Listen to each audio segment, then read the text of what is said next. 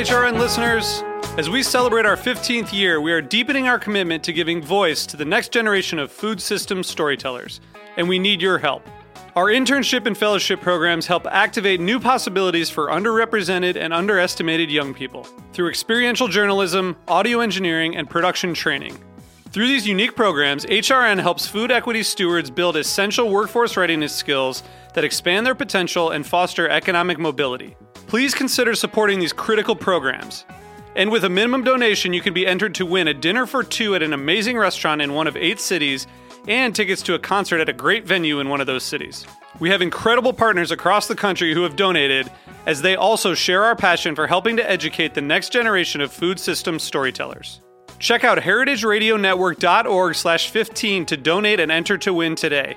That's heritageradionetwork.org/15 to donate and enter to win today. And make sure you donate before March 31st. Thank you. This episode is brought to you by Burlap and Barrel, a public benefit corporation working directly with smallholder spice farmers around the world to source unique, beautiful spices for professional chefs and home cooks. HRN is offering complimentary business memberships to 50 Black, Indigenous, people of color-owned food businesses this summer. The deadline to apply is July 31st. Each business membership, a $500 value, is an advertising opportunity that will allow businesses disproportionately impacted by COVID-19 to connect with HRN's listening community and promote their work. To apply and review the terms and conditions, go to heritageradionetwork.org/BIZ.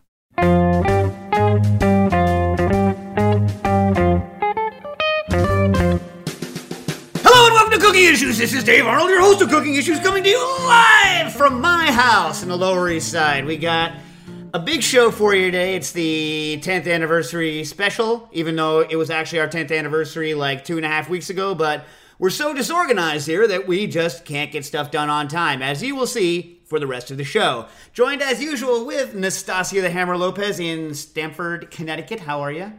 Good. It's great. Why don't you give me some 10th anniversary vibes, Stas? Happy anniversary. Yeah, you sound overjoyed. Overjoyed to be here. Anniversary. What? We always forget our anniversary. What does that have to do with anything? Again, nobody cares about anything that happens outside of the 45-minute window of the show. Everything else is just noise. You know what I mean? Anyway, we got John from Booker and Dax hanging in Murray Hill. How you doing? Not too bad, thank you. Of course, we got Matt in his booth in Brooklyn somewhere. I'm assuming you haven't gone back to Rhode Island. I'm actually I'm in Alexandria, Virginia right now, close to Jackie Molecules. Oh, maybe, nice. I assume. All right, well, and for our 2 special guests we have today, the very first man in the booth, Jackie Molecules. How you doing? I'm great. Listen Never to been Jack. better.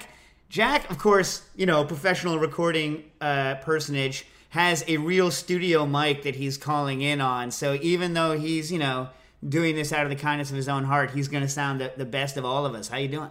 I have a reputation to uphold, Yeah, you do sound amazing on that microphone. So smooth.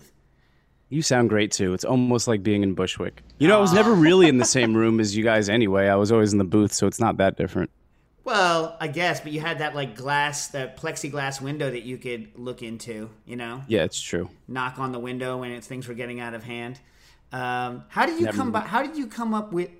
we end up calling you Jackie Molecules? How did that end up happening? Oh, you don't remember that story? It's so good. I don't want to trash the sponsor, but there was a sponsor that offered to support the show, and they had the word molecular in their name, and you were like, "Yeah, I'm not reading that."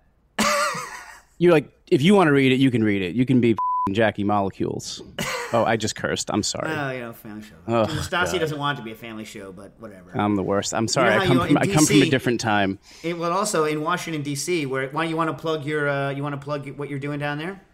Well, I'm not doing much of anything right now because the space in which Full Service Radio exists is temporarily closed. But I do have a radio network called Full Service Radio, and there's plenty of good stuff to check out there. Are you doing? You're not doing it from people's houses. You're like just on a hiatus, or it's just what's going on? Mostly a hiatus. Some things are continuing. I'm doing a music show every week, still, but yeah, it's pretty calm. I'm cooking most of the time. Oh, what have you cooked? What have you cooked recently? I'm cooking through the Pok Pok book. Oh, nice! I just spoke to Andy Ricker a couple days ago. Yeah. Oh. Yeah. It's a great book. Yeah, I'm making trips to Falls Church and getting all the ingredients, and it's a blast. Nice. And our other, by the way, they were a mismatched sponsor for us because they threw the word molecular. For those of you, I haven't gone on this rant in a long time because nobody has talked about this in a long time. But everyone used to call everything molecular gastronomy, molecular debaggery, molecular, skullduggery, whatever it was. And I just used to get so ticked off by it. And I would just like immediately explode. And then the sponsor came in and was like, they were called molecular something. And I was like, you understand that I can't say the name of your company without also making fun of it. And Jack, correct me if I'm wrong. They were like, we're okay with it. But then when they realized I was actually going to do it every single time. Yeah, basically. they finally. Well, so that I think that's why I did the sponsor read, and thus Jackie Molecules was born. Yeah, sweet Jackie. And there are still moments. I mean, not now, obviously, but if I'm traveling, I go to bars, and somehow it comes up. They're like, "You're Jackie Molecules? What?" Yeah, dude. It's stuck. The legend, the Molecules, which is so funny because I can't imagine you like chilling with a whole ton of hydrocolloids. It's just not your jam. It's not my thing, man. No. Anyway, and special guest, and this one I know a lot of people have been waiting for, and she's time limited, right? Time limited. We have life coach, friend of the show, currently from Tulum, Mexico, broadcasting out of some sort of jungle paradise, Claire Sellers. How you doing?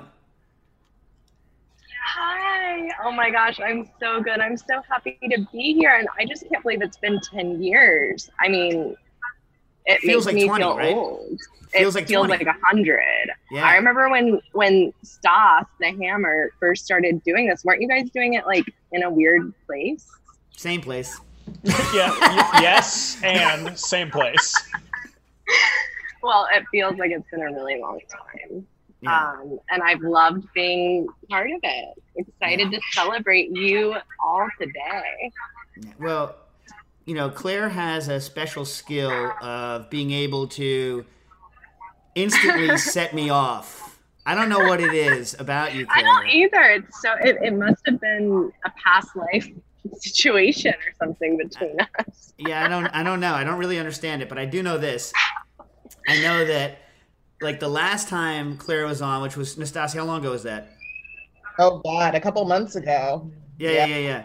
We Apparently, I went off. Yes, You I'm got not going to real replay bad. that one on this air right now. It was hard to get me back on after that. That's what I'm saying. I heard it was that, and you got to understand, people, that like once I'm on a roll, it's like a snowball. It just gets worse and worse and worse as it goes down the hill. It doesn't get better.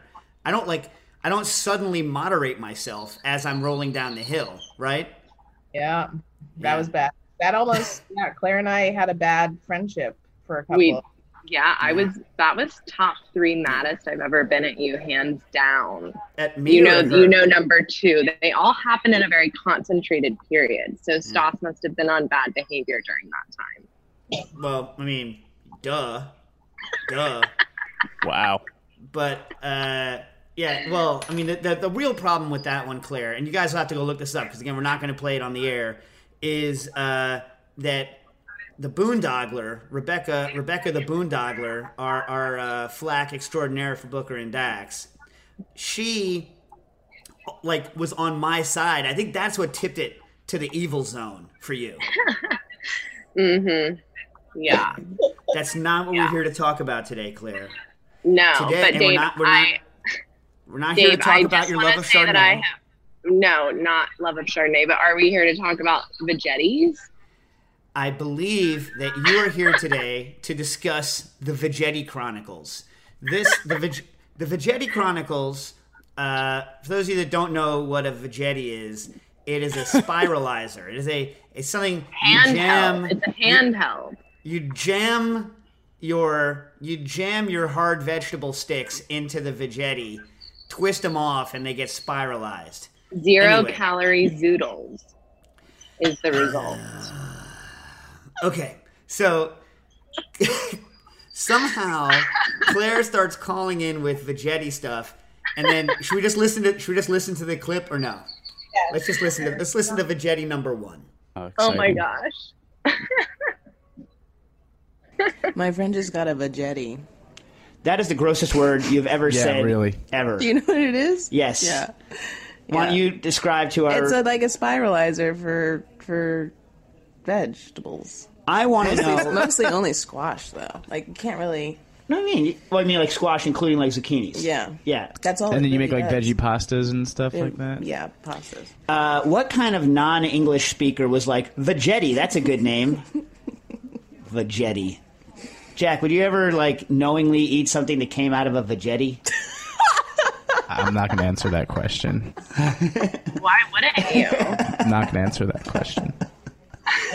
Oh, God, Vegetti. Moving on. Yeah. But anyways... Answer the question, Jack. Well, look. What about daikon? Daikon would be good in that thing, but not cooked. Maybe. But the stupid thing is it's supposed to be, like, healthy for you, but all the recipes say, like, use the Vegetti and then fry the noodles and then, you know. Well, I hate anything whose primary... I know, but it's stupid. Yeah. Wow, Vegetti. You just threw me for a loop. I'll tell you what I don't like... here's what. Okay. You know spaghetti squash? Yeah. You familiar with spaghetti squash? You can't In the put that in a 70s, Vegetti. right? When I first became aware of spaghetti squash, because that's when I first became aware of anything, because that's I was born in 71. So, what people would do, and by people I mean my mom, who's a great cook, and I just went to her she just got honored recently because she started the pediatric heart transplant program at Columbia University. Who, by the way, I did not realize this, did the first pediatric cardiac transplant successful anywhere. Yeah. She did that? That's incredible, Yeah, Dave. she's a cardiologist. Look, here's the thing. Everyone, look, for any surgeons that might be listening, you're not going to take an insult to this. Everyone's like, oh, it's the surgeon. Listen, the surgeon comes in, they cut the heart out, they put the new heart in, they sew it back together, and then they're done. Like, the care beforehand and afterwards, right, is going to be whether or not this person lives for a long time or doesn't. You know what I'm saying? Dave, more Vegetti. Whatever. She's a cardiologist. Surgeon's a surgeon. Cardiologist a cardiologist. Oh, is that the secret? You can't listen to your own tangents? My point is spaghetti squash. So my mom used to make the spaghetti squash, but the problem is spaghetti squash can be delicious if you steam the sucker, right, or whatever, roast, whatever, shred it into its little noodlets, whatever you call those things, and then like butter, like lots of butter and other stuff, maybe some crunchy stuff in. You know what it's not good as? It's not freaking spaghetti. You don't put a can of or a jar of pasta sauce into the spaghetti squash. This is why they shouldn't have called it this. You know what I mean? It's true or Spaghetti false? squash carbonara. It's gross. It's gross. It doesn't taste like spaghetti. To go back to what Jack was saying earlier. One of the few things I learned about making pasta, Vegettis? I mean, I may have made a lot of it, but never I became very good at it, was that you could add anything to it to add color and it doesn't change the flavor. So, originally I would care what I added to it, and then eventually I'm like, ketchup, whatever. I want it to be red, I'm going to dump a bunch of ketchup in, because it doesn't matter. The vast majority of the ingredient is the flour, and you're not going to get any flavor out of it. It's all left in. Agree, Stas? Yeah. The wine Santa. No. Whoa. This is it's very confusing to hear ourselves talk about ourselves over ourselves. Yes, yeah, but It's like Mystery Science Theater, except it's you in the movie as well. Well, except Mystery Science Theater Theater episodes. Yeah, You exactly. just loop. It's fine. It's like infinite regression of Mystery Science. It's Inception. But listen, Claire was not satisfied with and now that I listen to it, I can see why, not satisfied with my clear non-response to the question of what to do with her Vegetti.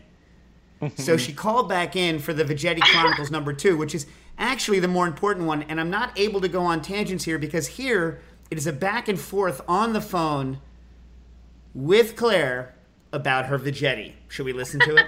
Absolutely. Yes. This is the true payoff. So I hate to have to say this, but I have a caller on the line who's upset with the way you treated her Vegetti. Oh my goodness. Hi, Dave. Hi, Doss. Oh my goodness. He was so embarrassed. That's the greatest. That's the greatest thing that's ever happened to me. So, Dave, I was listening a couple weeks ago, and I heard you were talking badly about the Vegetti. Just the name. The name. But you don't trust the noodle, the product. No, you don't trust the product. You said that noodle. Doss, you said that you didn't trust the product? We were talking about vegetable noodles and how they They're were not a noodle. inferior. It's not a noodle. Yeah, it's not. Yeah. I think it could be an interesting. Look, I mean, I think like shredded, like daikon shreds and strips are delicious, right? Yeah. Many shredded It's not things are delicious. shredded. Or like strips, noodle. Spiralized. Spiralized. Oh my gosh! You know what? All right. And so you have a vested stake in the Vegetti device, or more just a love for it? I have a what? Are you like part of the Vegetti Corporation, or do you just have have? No, I got one because I'm, trying to cut back on the carbs, and it changed my life. I mean, you can use it for everything, like Vegetti carbonara, Vegetti and meatballs. I mean, it's like. Wait, did you say Vegetti and meatballs? I mean, it's amazing. You can do Vegetti fritters. Yeah. He looks like he wants to kill himself. You ever done like sausage and Vegetti, sausage in the gravy with the Vegetti? Here's a. Okay. And what's your favorite things to Vegetti-ize? Or spiralize, as you would say. What are your favorite things to spiralize in the Vegetti? Well, I pretty much exclusively spiralize zucchini of the green and yellow variety. But doesn't that just turn to mush? I've never really done anything else. I think that, it has to be a little bit soft. I think that like a potato or a carrot would be a little too much for the spiralizer heat, Now, how big is the opening to the to the Vegetti? How big is the opening to it? Like what size of a veg can you stick into that thing? I mean, like a zucchini size. You could do a cucumber. You could do like a cold cucumber salad. So you could put a cucumber in the Vegetti? Okay. All right. Hold on. Wait, here's my question, Dave, I'm going to send you one for your birthday. All right. We'll play around with it. We'll play around. And why don't you experiment with it, and then, I'll call back in and we can go from there. That's a fair deal. That's a fair deal. That's a good deal. All right, we'll do. Thanks. I haven't busted out a lot of, we haven't done a lot of side-by-sides or, culinary tests in the past year or so because I've been, focused more on bar and the cookbook and everything and the Searsall. But we will definitely reopen our testing, the testing phase of our career with the Vegetti. I look forward to it. Thanks, Claire. Well, thank you. And I'll say that the Searsall and Vegetti are a great match. We'll test it for you. Okay. When you send it, send your favorite things that you like to do. Love your Bye. show. Bye. Thanks. Bye. So, I would my God. Okay. I would like to note that let's remember Claire likes a slightly soft thing to get shoved into her Vegetti. That was my takeaway. She likes, if it's too hard, it doesn't really, it hurts the Vegetti. You got to go with a slightly softer, like a zucchini. That was the craziest thing ever. Claire, how much did you realize what you were saying as you were saying it? Well, now that I listen back, I'm like, why is Dave such a perv? Because I had to go such a long way to get there, right? Like, it was so hidden. The entire studio, we could barely speak because it was so crazy. To answer your question, I don't think I realized it. I've never heard it. I never listen to these shows after unless I'm on them. Wait. And go ahead. What? So I'm just mentally processing the weightness of my brain. I mean, yeah, it's highly sexual, but I don't think I realized that at the time. So when you saw It's the kind of word, awkward. I feel a little bit uncomfortable listening to that back. I'm not gonna lie. when you saw the word Vegetti, and That's you were the talking brand about name, shoving though. cucumbers and zucchinis into it, really nothing popped into your head? I mean, I'm sure something did, but I don't think to the degree that I was articulating it at the time. I had forgotten about the slightly soft. Nastasia, had you forgotten Me that? too, obviously. Yeah. Yeah. Oh, Did I mean, Claire it was like that was send a intense. Vegetti? Yes, She I did. did. I'm She a woman did. of my word, everybody. And I believe there was a Vegetti Chronicles Part 3 at some point where whence we spent the entire time talking about, quote unquote, things you could shove into the Vegetti. Yep. Yeah. I believe was the terminology that we used. Wait, Or, before Claire has to go, Claire, plug your stuff. Yeah, go ahead. Plug away.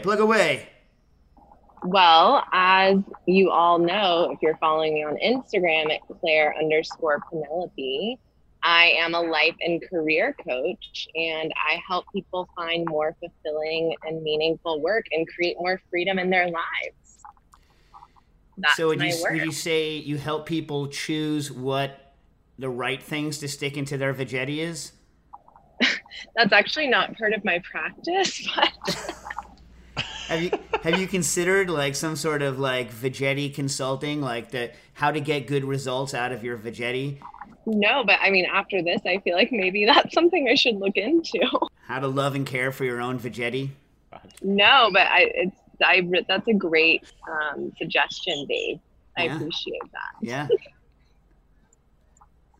Tulum is so amazing. It's just like really nice to be in paradise and relaxing, and I'm very, very grateful. Hey, Claire, here's something you might like for entirely different reasons. You're in Tulum. In Tulum, you can get the Melipona honey. That's where it's from. So, like, in fact, right outside of Tulum, I've never been there, but I've seen the pictures and wish I was there. There is a shop, like a building, that is the Tulum kind of honey shop. And inside of that, you can get the Melipona honey. Melipona honey is a stingless honeybee. There's actually less sugar. It's slightly less sweet than American honey. So the rest of the world's honey, not America. The rest of the world's honey is about 82% sugar. And Melipona honey is somewhere like 70 something, so a little more than maple syrup. But it's made by these tiny stingless bees that are becoming endangered. But people think it has health and medicinal qualities, and I don't care or agree with any of that stuff. But I love the taste of it, and you can really only get it where you are.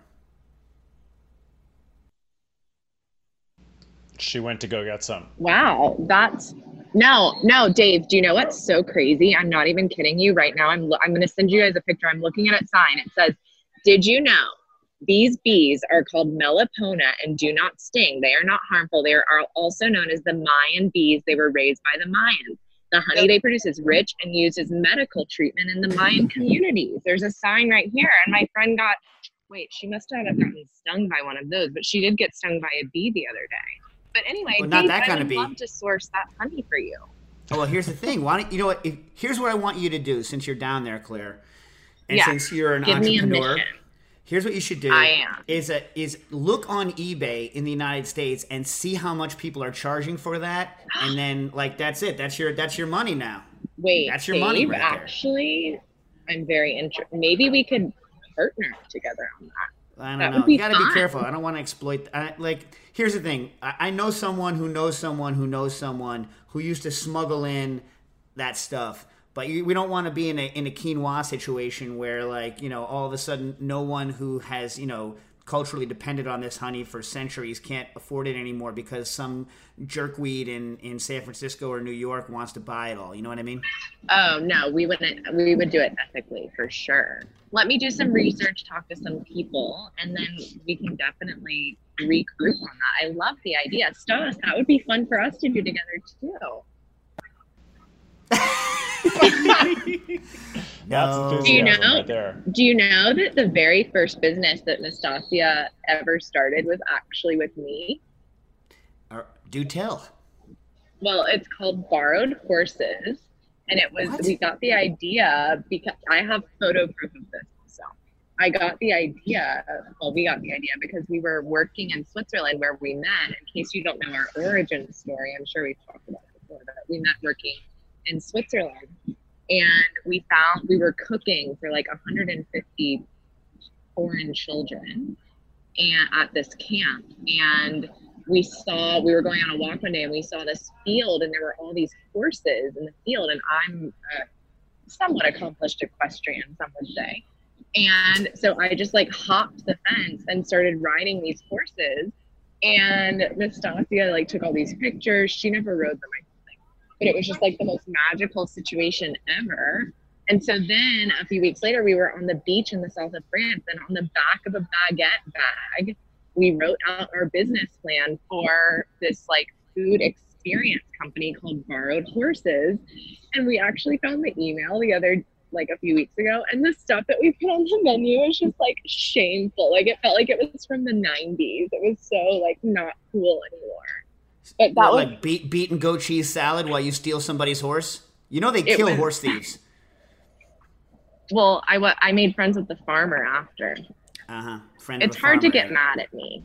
You're the only person I know who actually gets mad at me, Dave. That can't be true. Literally, I honestly can't think of the last time anyone was mad at me except you. Yeah. Well, I'm not allowed to talk about it, but okay. Well, Stas gets mad at me too. Well, let's not forget. I mean, okay. I'm not going to bring up the Count Chocula. I won't bring up the Count Chocula. There will be no mention. Yeah, but with Count, I freaking bought her 5 boxes of Count Chocula to replace the half bag I ate. Listen, I still don't understand that. When you punch yourself in the face, it doesn't mean you didn't punch that other person in the face first. I don't. You boil someone's anger over, you boil their anger over, and then you do something to make up for it. Doesn't actually make up for it. Nastasia, am I right on this or no? Yes, it does. All right, we're not getting into it. Claire, that we is appreciate. Just so illogical. Okay.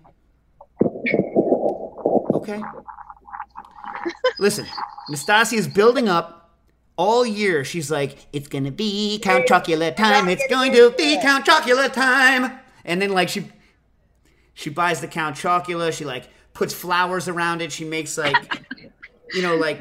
like in that movie Midsummer, like the flower garland around it, and people are getting murdered all around her, but the Count Chocula is in its own cabinet. And it's like, Count Chocula. And she comes back and boom. Talk about this.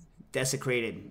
Smeared with face cream. But can I also just, I don't even like remember how this came up, but just for sake of painting the full picture for the audience here, since I know they typically do side with me, I was actually on a train at 3:00 in the morning from New York City to Connecticut to go be with my friend, my dear friend Nastasia, to go be with her so that I could be present in the early morning to help her set up for our Halloween party.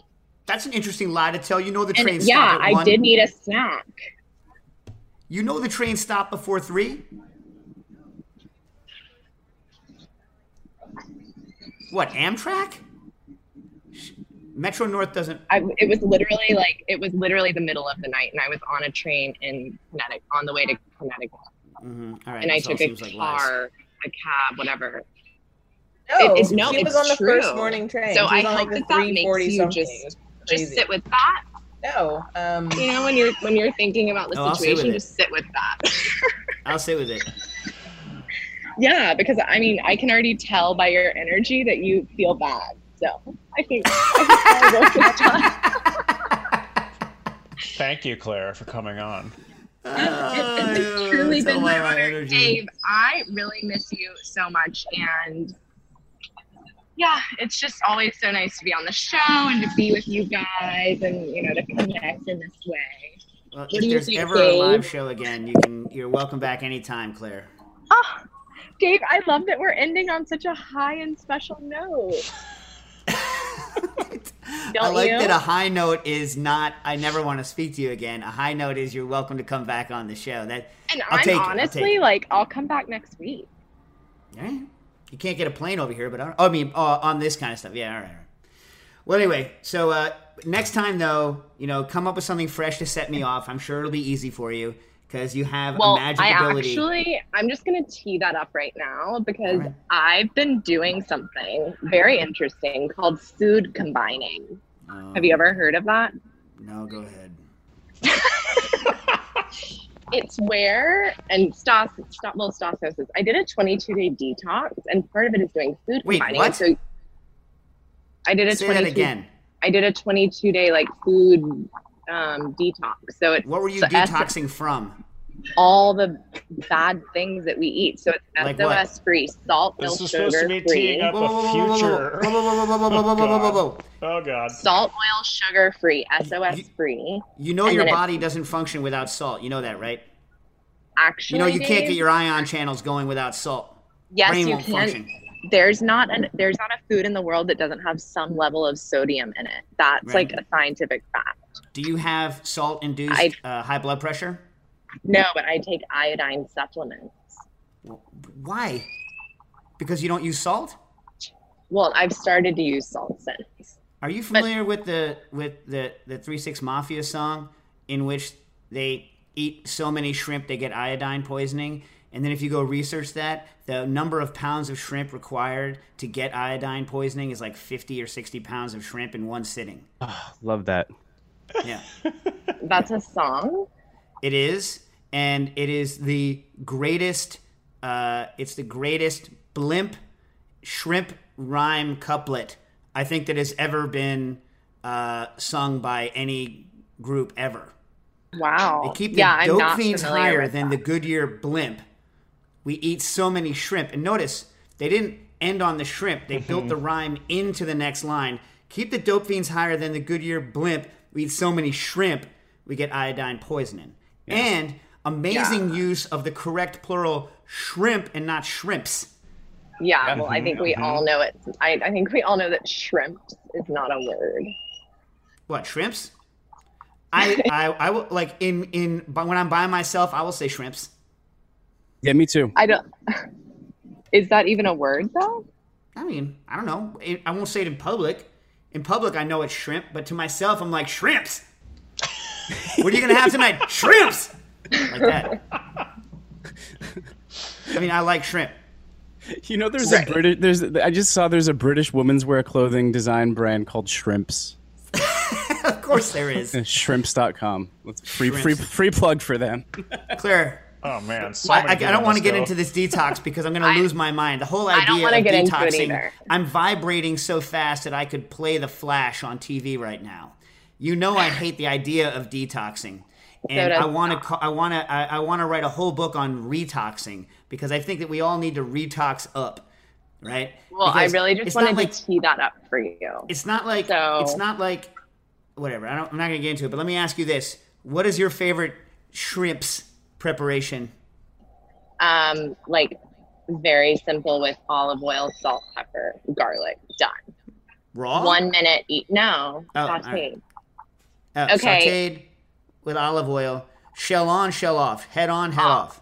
Off. Everything off. Ooh, okay. For sure. Right. Okay, I really do have to run, but I'm definitely going to. No, that's disgusting. That's like actually repulsive. You've been to Spain. You've never had the awesome head-on shrimp where you rip the head off and suck on the head? I do it if it's necessary, but not because I enjoy it. Oh my God. Stas, what do you think about sucking the head of the shrimp? I'm going to leave you guys on that note. Dave, I love you so much. It's such an honor to be here for y'all's anniversary. And I'm so excited that Dave and I are, back in cahoots and excited to continue the journey for another 10. Let's do it. Yeah, Amen to that. Stab me. All right. Sending you all love and blessings from Tulum. Bye, Claire. Bye. Bye, Claire. I know what you did, Dave, by the way. You career coached Claire about the honey plan. Oh my God. So you've become the master. See that? I don't even think she realized what was happening, that you usurped her. Good job. I like to slip around. I take the back road around there. Anyway, all right. So DB Nichols wrote in, Matt McGowan, one of my cooks gave me the "but is it a sandwich" line, and I was prepared with a capital P because of all of our screaming about sandwiches. Thanks for the memories. We're not going to get into the sandwich debate, correct, Stas? Right. Yeah. Somebody else also said that. Sergio Torn wrote in and said, favorite moment is me giving a dictionary description of a sandwich and defending it with lawyers' arguments. Okay, listen. Okay. I gotta calm down here. Let's look at this from a number of different perspectives, okay? Define sandwich, Don. I believe a sandwich involves 2 things of starch. Oh. Rice? Something in between. Wait, whoa. Squished rice? You're not letting him. All right. Arranged horizontally. I think you can make things with rice crackers. Oh, no. That is a no. You could make a what is it? Ritz crackers with peanut butter. Is that a freaking sandwich? Is matzah with peanut butter in between a sandwich?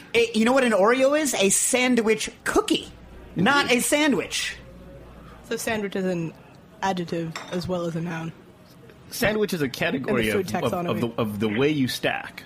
First of all, it could be a bad sandwich. No. First of all, sandwich you don't want. Sandwich is made sandwich is with bread.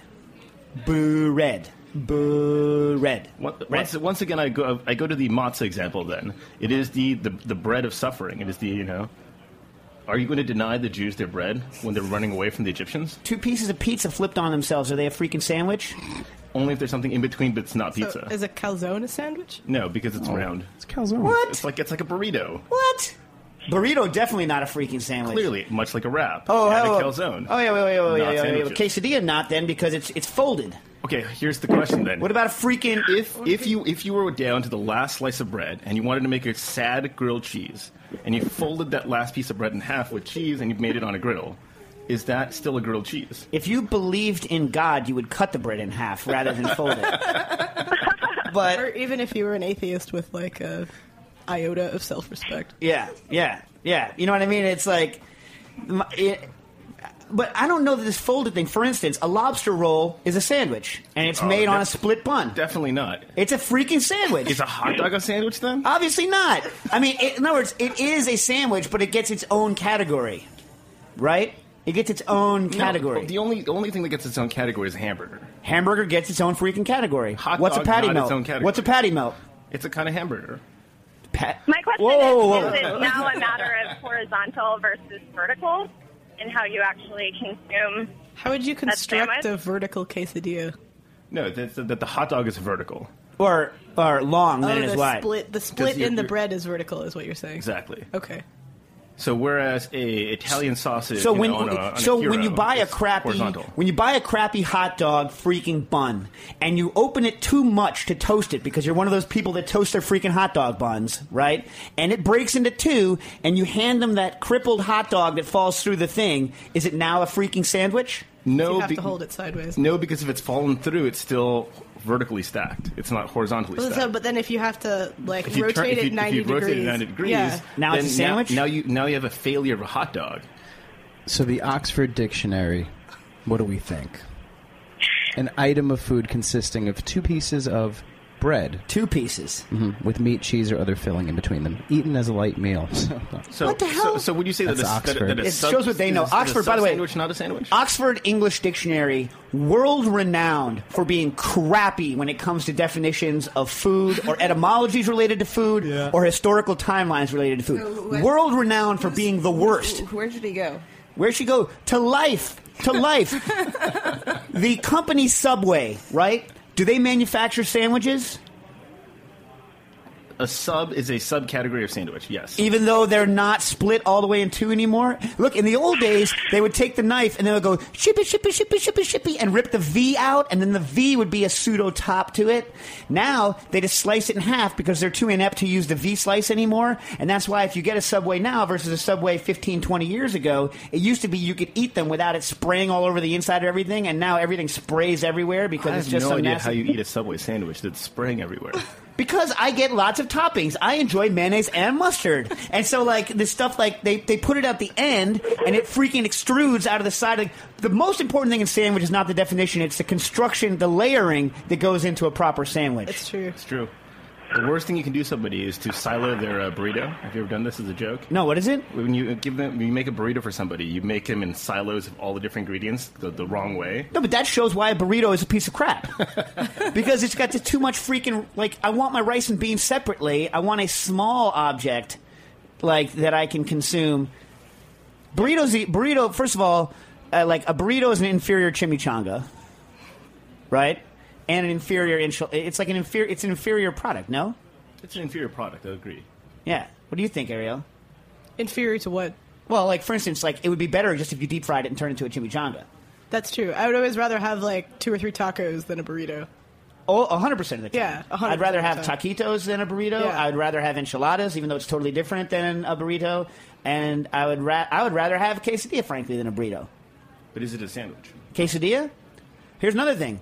Like, is an open-faced sandwich, even though it's called open-faced sandwich, a sandwich? Yes. Not according to the Oxford English idiots. I would say yes, because the normal form is closed, and you have to denote that it has been opened. But it doesn't serve. They don't serve it with an extra But piece of don't a bread. sandwich you have to eat with your hands? Ooh, here's an interesting question. Bill de Blasio would say you can eat anything with a knife and fork, including pizza. Well, like He's wrong about that. In Denmark, where I usually live, we have like open-faced sandwiches, See, I disagree with you. which are impossible to eat with your hands. You literally cannot. A smorgasbord is never meant to be a closed sandwich that you may or may not open. A smorgasbord is always open. Oh yeah, smorgasbord is always open. It is the normal form of a smorgasbord is already open. Yeah. So you didn't take a sandwich and open it to make a smorgasbord. It always. But then, was if you open. ask a Danish person what a smorgasbord is, they're open-faced sandwiches. But why would you ask Right, a Danish person that? They're just being polite. They're trying to translate it because they all speak English, and they're not worried about the nicety, the fine points of the language, right? I mean, right? And we're putting in for reference for the people. It's gonna show up. It's gonna show up. Now, Justin wrote in and said, all of the dumb song things that I bust into. By the way, you missed it before we were live. I was doing some Dan Fogarty stuff, right? I was doing my Dan Fogarty imitation, but Justin's is my favorite is my Bobby Womack's 110th Street stuff. But I don't even. Oh, yeah. We couldn't find it. We looked for it and we couldn't find it. Someone, I forget who it was, one of our listeners, very kindly machine transcripted everything. But oh wow, the machine, you can search it. John, what's the website? Do you know? I think it's just cooking issues. CookingIssuesTranscript.com. Yeah. Wow. All right. But like, for instance, and this is now my favorite thing ever. I can't believe I didn't introduce her as such. Nastasia is transcribed by the machine as Miss Tasha the Lopez. Excellent. Miss Tasha the Lopez. I didn't look at enough of them to know that. That's great. The Lopez. And then sometimes it's like Miss Tasha the Lopez the Hammer. Like, it's like some series of titles, which I love. You think you could ever go with Miss Tasha the Lopez? No. I mean, you will in the show notes for this show until I forget to stop doing it. Has anyone ever called you Tasha? No. Oof. What's the worst of all of the manglings of your name? What's the worst? Natasha. I don't like Natasha because it's so lazy, and it's as if they don't see the S's, or they're not even looking at the. It's crazy. There's no H that stands out. You know, I don't understand. Lazy. I have been in meetings with you where I will say, "Hey, Nastasia," and then they will say Natasha, and I'll be like, "Hey, Nastasia," and then they'll be like, "How many times has that happened to us?" A lot.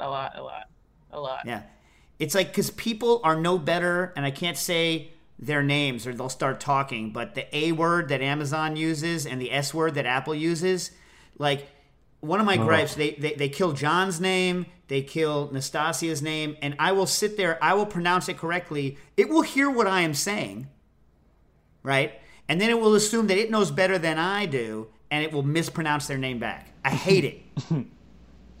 I hate it.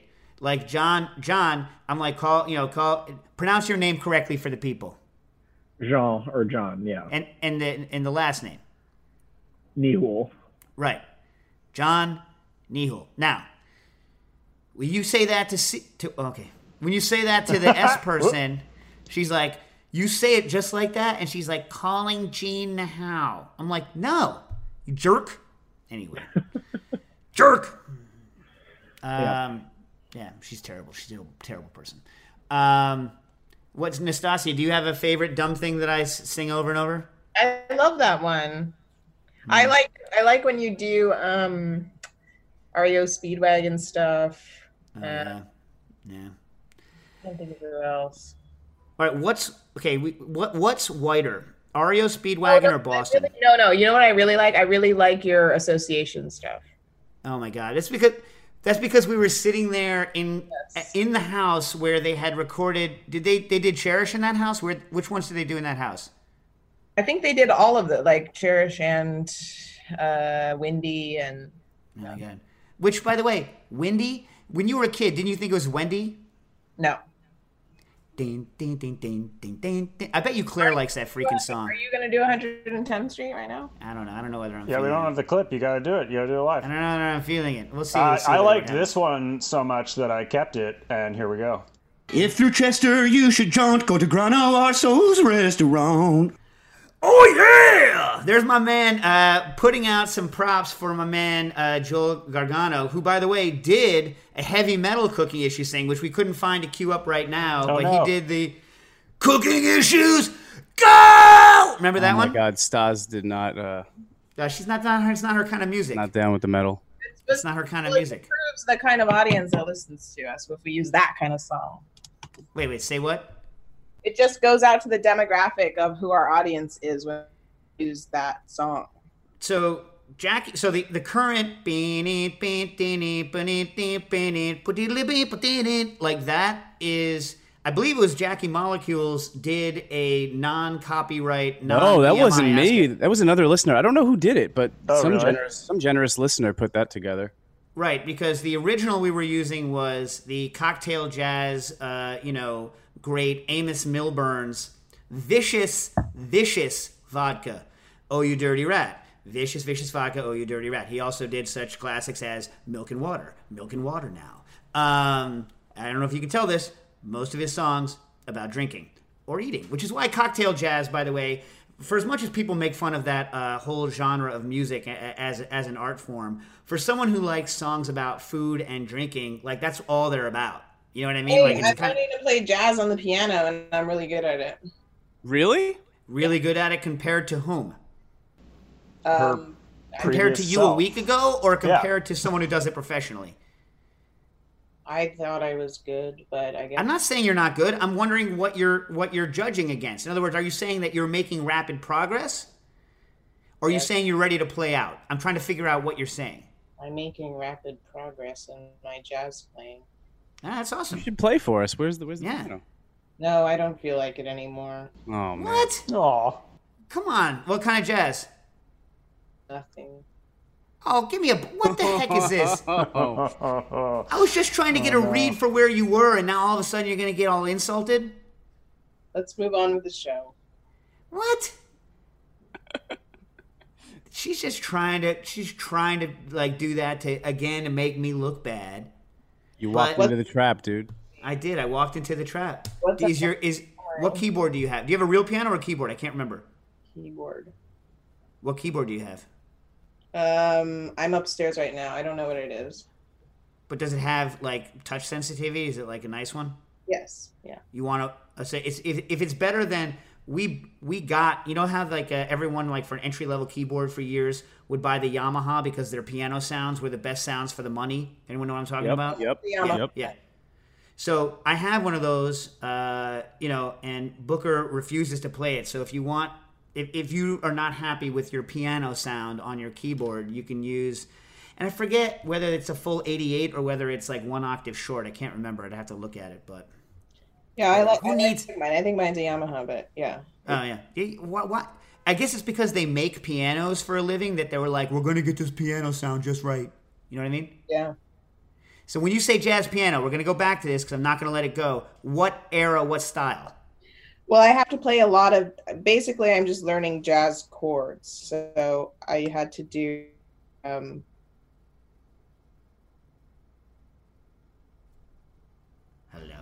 Wait, what happened? Did we just... lost her. Huh? Did she run downstairs to get the keyboard? You got so excited talking about like, jazz chords. I have to do it like this. She just she turned into a cloud. She vaporized. That was crazy. Anyway, I don't know. I don't understand it. She was literally in the middle of talking about the chords. I remember Nastasia. What if that was her last appearance on Cooking Issues? That was it. She vaporized. She turned to a vapor. The deep state jazz lobby didn't want the secrets revealed, and yeah, she's been. They're like, no one talks about the fake book. And that was it. Yeah. Damn, I love the idea of Stas playing jazz piano. That rocks. Well, so that's the question. I'm wondering whether she's getting interested, because it's kind of a sad time to get interested in playing jazz, because how are you going to be with somebody else? Are people getting online? Is the latency low enough that people can get online and play jazz with each other? Definitely not, right? Can it be? I don't know. I don't think so. But sitting around the house playing some nice 7/9 chords, that's cool. Spices things up. It also gives you something to look forward to. You'd be like, I'm going to get good enough at this during quarantine that I could go sit in with some people once I'm allowed to do that again. That's how I learned bass, by the way. I was at home in the summertime. Oh, she's back. You back? My computer went on the Wi-Fi network that isn't my Wi-Fi network, and then it... I see. So we were saying, I'm assuming that what is interesting, because Nastasia, I'm going to tell you a secret about Nastasia, that Nastasia loves reading musicians' biographies.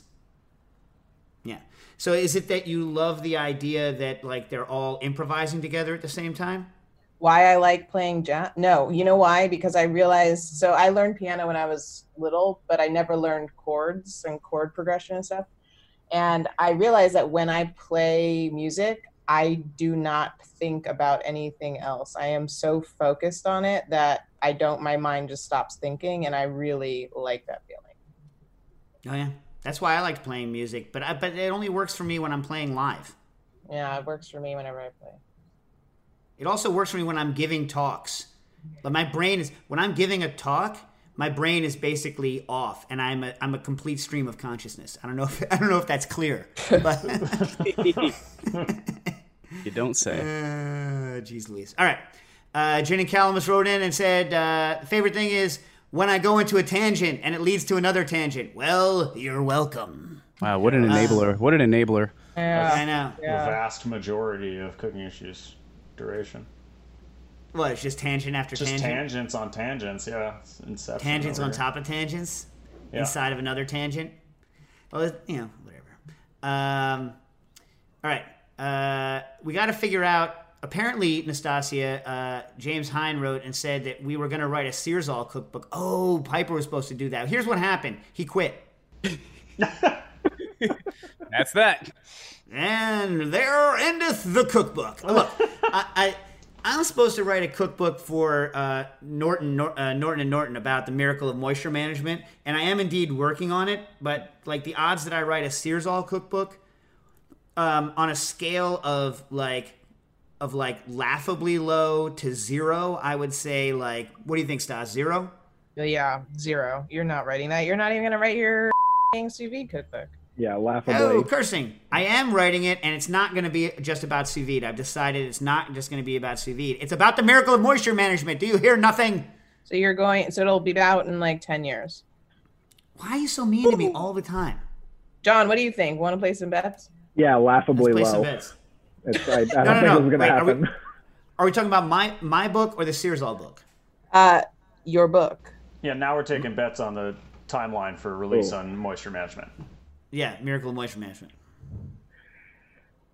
I don't know. I'll say 2 more years. Okay, let me just tell you. Whoa. Let me tell you how this works. For those of you that have never written a book before, and maybe it's changed since the COVID, I don't know. You write the book. After you write the book, you then do the photos for the book. Some people shoot at the same time, whatever. Once that's done, once you hand it in, it's about a year before it comes out. Now, you might not believe this, but because you're used to something happening in the news and then there's a book about it the next week. that is a whole different style of publishing than people do for cookbooks, right? So like those like, straight to paperback or like mass market fast things, like they hire a reporter who, wakes up, starts typing, the stuff comes out of their word processor, basically edited. It takes, minimal stuff, minimal design work, shoved into a book, printed instantly and sent out, so they can do a book in a couple of weeks. But regular books, like from the minute I hand it in, it is a year before it comes out. So your bets are when I hand it in or when it is actually on the presses and people can get busy not buying it. My bet is 10 years people can buy it. You're so mean. So mean. I'll probably She's say so like mean to me. 3 years to write it, a year to get the photographs done, because I know how long it's taking you to Photoshop those pictures for Amazon. No, people, I stopped doing that. Here's the thing. Just so you know, if it doesn't happen, it means I'm not doing it. Okay, so here's the thing. We sent out, so we make some products. The Searsall, is it blessedly back in stock yet or no, Stas? No. Okay. Soon though, right? Any day now? No, hopefully. Anyway, the Spinzall is out of stock. You can no longer purchase a culinary centrifuge, and we've been the factory is this long sob story. They changed factory buildings. The company did. Literally, there are giant metal molds that are used for them to inject the plastic in for our parts that we paid unconscionable amount of money for, right, Stas? Yes. Like for those of you that have built things in the past, like professionals, like we spent like 10 times as much as we were supposed to on tooling. I have caused like people who are experienced in this to do spit takes when they hear how much we paid for the tooling. Laughably, it's because at the time our agent was a company that was taking a much bigger cut. They were buying it from someone who was taking a much bigger cut. So by the time it got to us, we were paying like 3 times normal price. So we pay this unconscionable amount of money for these giant hunks of metal that are used to inject the parts to make the Spinzall, and they straight up lost them. You know what I mean? Yeah, they straight up lost them. They couldn't find them. They're like, hey, we don't know where they are. We'll find them someday, but the good news is you're not a priority. Stas, is that basically how it went? Yeah. So they have found them. And here's another thing. Here's another thing you might not know. In every factory for everything like this, there is straight up, this is real, a set of binders with the pieces of paper in it that have all of the things that they have to do to make a product. This screw is this, it's made out of this is this, all of the testing, all of that. They also lost the notebook. But I think they found the notebook, right, Stas? Right. But we don't yet have, what's it called? An ETA on when they can make a batch, because we're trying to negotiate with them to make a couple of changes. Don't worry, still backward compatible, people.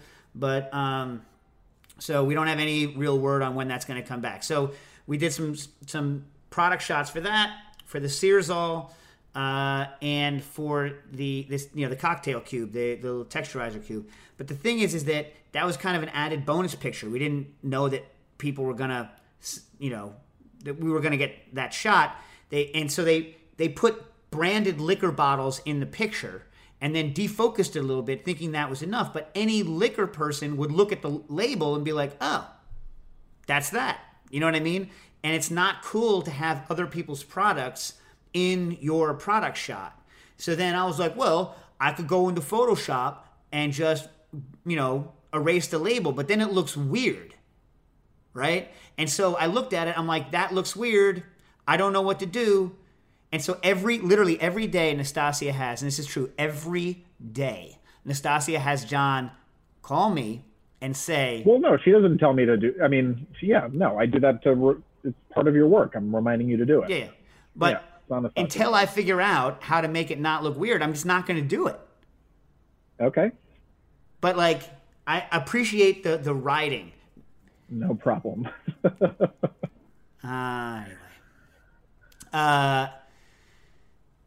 So Scott wrote in and said that his favorite thing was when I argued that the cumulative cost of a family's cereal consumption over time is the same whether everyone shares or each person gets their own box. Wow, I don't even remember that, but that is true. At this point, I knew his genius and have listened ever since. Well, I appreciate it. So, yeah. Oh, and he adds, alas, it did not erase the scars from the ridicule I faced from fishing for prizes in family cereal boxes over the years. Now, you guys who are left with us, what are your policies on diving for the prize? As a kid, I was definitely pro. I would try and get in there before my siblings could. Yeah, of course. As a kid, it's the only thing that makes sense. Yeah, it's a no-brainer. I was an only child, so for me, like, I was going to get that dang prize anyway. We weren't allowed to do that. We had to wait to see which, either my brother and I, which one it would fall out in on its own. Nastasia, I've known you a long time. You're telling me that you didn't set yourself up for success? No, I didn't. I was a really good child. So when did you change? With you, I guess. I say the same thing about you. You're saying that, like, we bring out the worst in each other? I guess. Awesome. I used to, when you're a kid is you do the fist, you fist the cereal and you go in and somehow the box never looks flat enough again. And then how good, I became very good. Even though I was an only child, I'm also, I don't know if you know this, I'm impatient. Yeah. And so, like, I would sit there and take the box and go on the sides of it and make it kind of flat again. You know what I'm talking about? Yes, I can imagine. Yeah. You really wanted those. Were those toys that good? They were that good, huh? Yeah, all right. No, they were always disappointing, but they were horrible. The wish for them. All right, yeah. One second. What are your favorite cereal toys that you've ever received? I actually don't recall any of the specifics of cereal toys. Yeah, low quality individual there, Matt. Silly low putty. Quality. Nastasia, what do you got? Silly putty. You got Silly Putty in cereal? Yeah. Yeah, what? How? That's pretty awesome. A little one, you know. That's amazing. Oh, and speaking of someone else's favorite, here's Booker. He can't hear you, but here's Booker on our 10th anniversary show. Booker, say hello. Hi. Hi, Booker. Booker, by the way, is like 8 feet taller than I am now. Booker is like 6 foot, like 1 or something crazy. And this is exclusively off of eating sushi and candy. Like, sushi and candy is all the kid eats, and yet he's still like way taller than I am. What a life. Right? Sushi and candy. Silly Putty. That is so badass. Huh. What about you, Jack? What do you got? I feel like some kind of action figure usually, right? That was all I can really remember. Some like no action figure though, right? It's just a piece of cardboard with like a rivet in it. Or like no a boot, moving parts for like sure. a bootleg troll or something, you know? Yeah. The worst was when they said it was a prize inside, but it was something that you had to then actually cut the box apart and like put together with some sort of like Joker thing that was inside the box. Oh, the worst. Worst. What about you, John? What do you got? What do you got for cereal prizes? I don't remember anything good other than just like those crappy wash-off tattoos. Oh, those suck. Let me. I thought you were gonna pull up me. I was in Paris. We don't have those cereal prizes. No, the French had cereal prizes too. Like what? Like a baguette inside of your cereal box? I don't know. I don't remember. I remember one year we got a bag of dog food and there was a pocket knife in there as like a prize. Oh yeah, dude. Yeah. Yeah. Oh very man. weird. Let's move to France where you get a pocket knife in every bag of dog food. That's sick. I love that. Yeah. I love that. See, for me, there was a box of Captain Crunch once, and I can remember it because where we used to store this is in New Jersey. When I used to live in New Jersey, we had the cabinet where the cereal boxes were, which is like right below where the giant coffee grinder was that I pulled onto my head when I was a kid and had split my head open and had to go get stitches. And then next to the cereal is where we kept the jar of Tang, which I don't think we ever made liquid Tang. I would just spoon that stuff. I was one of those spoon Tang kids. You know what I'm saying? Where you just like sit there and like pound Tang with a spoon. Any of you ever had Tang? Yeah, Tang. Anyway, Captain Crunch had in it a submarine, plastic submarine that you fill with baking soda, and it would like putter around with the baking soda somehow. It would like make some fizz. I don't remember exactly how it worked, but it was supposed to like travel around in the bottom of a glass. And although it didn't work and it sucked and I threw it away instantly, the idea that I would have this miniature submarine, this blue plastic submarine from the Captain Crunch box was, I still remember the anticipation was better than the disappointment of it being terrible. I'm Ethan Frisch, co-host of Why Food and co-founder of Burlap and Barrel, a public benefit corporation working directly with smallholder spice farmers around the world to source unique, beautiful spices for professional chefs and home cooks. We set our partner farmers up to export their own crops for the first time, and they get access to a whole new market here in the US, and we get access to spices that other companies can't source. We're honored to work with restaurants including 11 Madison Park, Blue Hill, and Chez Panisse, as well as thousands of home cooks across the country. Visit us at burlapandbarrel.com. Ooh, John Secord's favorite moment, Nastasia, and this is one that, our friend Steven from La Penultima was there for in the real life. Hands down, my favorite story was the death of Wine Santa at the Botanical Gardens. Man. That was good. Do you want to cue that? Do you want to cue that at this? We'll cue it when it gets going at 6:15. It's at the Heritage Radio thing. We're filling it with red wine. This is at the gala, which was a fun event, right? Yes. Yeah. Yes. So she fills it with red wine. We get it going. She makes me go out to a hardware store. Hours I have to think about this crap, and get a screw to screw the bowl into Santa's chest, into Santa's sternum, so that the bowl won't flip around. So violent. Yeah, and one of the event organizers, I don't even remember who. I don't know whether they were on the Brooklyn Botanical Gardens side or on our side. Anyway, I'm walking behind her because I have to get napkins to continuously wipe up the dripping red wine all over the floor. And the giant splash of red wine, which, thank God, did not get on the felt plant art that was all over the wall. It almost did, and I spent Tuesday cleaning wine off the wall. Oh, yeah! Oh, yeah. So anyways... It was not bad. So this lady is walking, I'm walking behind her, and she goes, "That's horrifying. I want it 86th. And then the guy from the Botanical Garden was like, "I don't know if we can..." You know the guy I'm talking about. "I don't know if we can 86 it. They brought it. It's from the people." And anyway, so she's like, So they pull Wine Santa. We drain the wine out. And they say, "You can't bring Wine Santa back out until 9 p.m. Okay. So at 8:30, Nastasia's like, "It's 9 somewhere." And she goes... She was. And first of all, there are pictures of this Wine Santa, which looks all beat up, all silicone glue and spray paint. Nightmare. And it's turned against the wall like it's being punished in elementary school. There's pictures. So she pulls it out. This time, Jack Schramm from, Existing Conditions, he's like, "Let's fill it with vodka instead." And so, thank God for Jack Schramm. Well, I mean, horrifying in a different way. A warm vodka spout is hard gross. Yes, but it was with, a good with the decision. remains of the Malbec that you had it in earlier. Just hard nasty all the way around. So they turn it on. It's, I don't know, some form of Kool and the Gang or something they're playing. Santa's dancing. All of a sudden, you see Santa's like, "Oh, So Santa all of a sudden is like, "I can't do this anymore." Blah, and Santa just starts tipping forward. So Stephen Hoppy from La Penultima, who came to the event, he's standing next to Santa. He's like, "I'm going to save this." Only Santa had already crossed the 30 to 40 degree tilt. Yeah.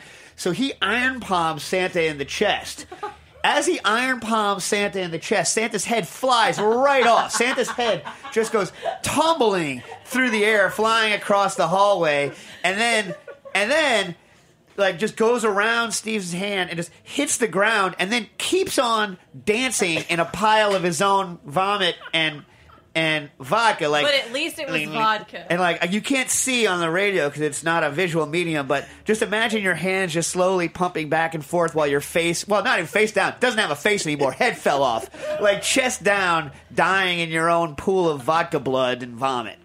And that was the Wine Santa. So then, the next day, Nastasia's like, "So you're going to help me build that again?" I was like, "What? What?" Even version 2.0. Or 9.2. Oh, anyway, so whatever. So I'm like, you know what? So no, this is how Nastasia gets you. This is how terrible Nastasia is. Nastasia says, "I have all of the things." She doesn't talk like that. She's right here. You know what she talks like. She's like, "I have all of the things we need to build a pasta flyer." I'm like, "You have nothing at Pasta Flyer with which to build this." She plans on building it out of spaghetti. She's like, "I have a hand auger and a screwdriver." I'm like, "Listen." And so I'm like, and then she's going to take Jack Schramm the head bartender from Existing Conditions, and waste his free time. He wanted to do it. What? He did not want to. You force people in, and then you say they want to do it. No. Don't anyone say I wanted to do this. I never want to hear that I wanted to do this. So I'm like looking at her and at Jack, and I'm like, you're both idiots. Neither of you, A, have the skills to do this. Neither do you have the tools. So we went to New Lab, with a shop that Booker and Dax, is a member of, and we had to build it. But then we ran out of materials. Oh God! So we stole some. Well, we didn't steal. Oh God! Unlabeled wood. Is community property, but this guy had just brought it in there. He was still there, but he was working on something else. So I was like, literally, how long did it take me to turn that thing into pedestals? 5 minutes. I took a 4x8 sheet and I was like, crap on it. Staple gun. And like, it's all there, you know what I mean? And like, the guy was like, he literally turns around and goes, hey, nice pedestals, where's my wood? Oh, no. So we had to buy him wood. And now Nastasia wants me to make more because someone rented. Here's what she says. Dave, this is going to be big money. I'm like, first of all... For 1 month a year. No, first of all, I was like, oh, really? You've made 3 this year. It's cost 8 years off my life in terms of the anger scale, plus like my actual time, money, her time that she could have been spending, I don't know, selling freaking Searsalls and centrifuges, stuff like this, getting more of them made. Instead, we're doing this. I was like, oh, how much grand total did you make this year? Well, nothing this year. This is like the 4th year of just, building up interest. Next year is when the real money comes. This year's been the year of the Instagram for Wine Santa. Yeah. Wine Santa. Death of Wine Santa. Strong. Elizio wrote in, and favorite was our discussions, in which Nastasia will never let me forget this freaking lunch at the citrus farm. Right. But the useful advice I gave there was the pretend you're dead advice.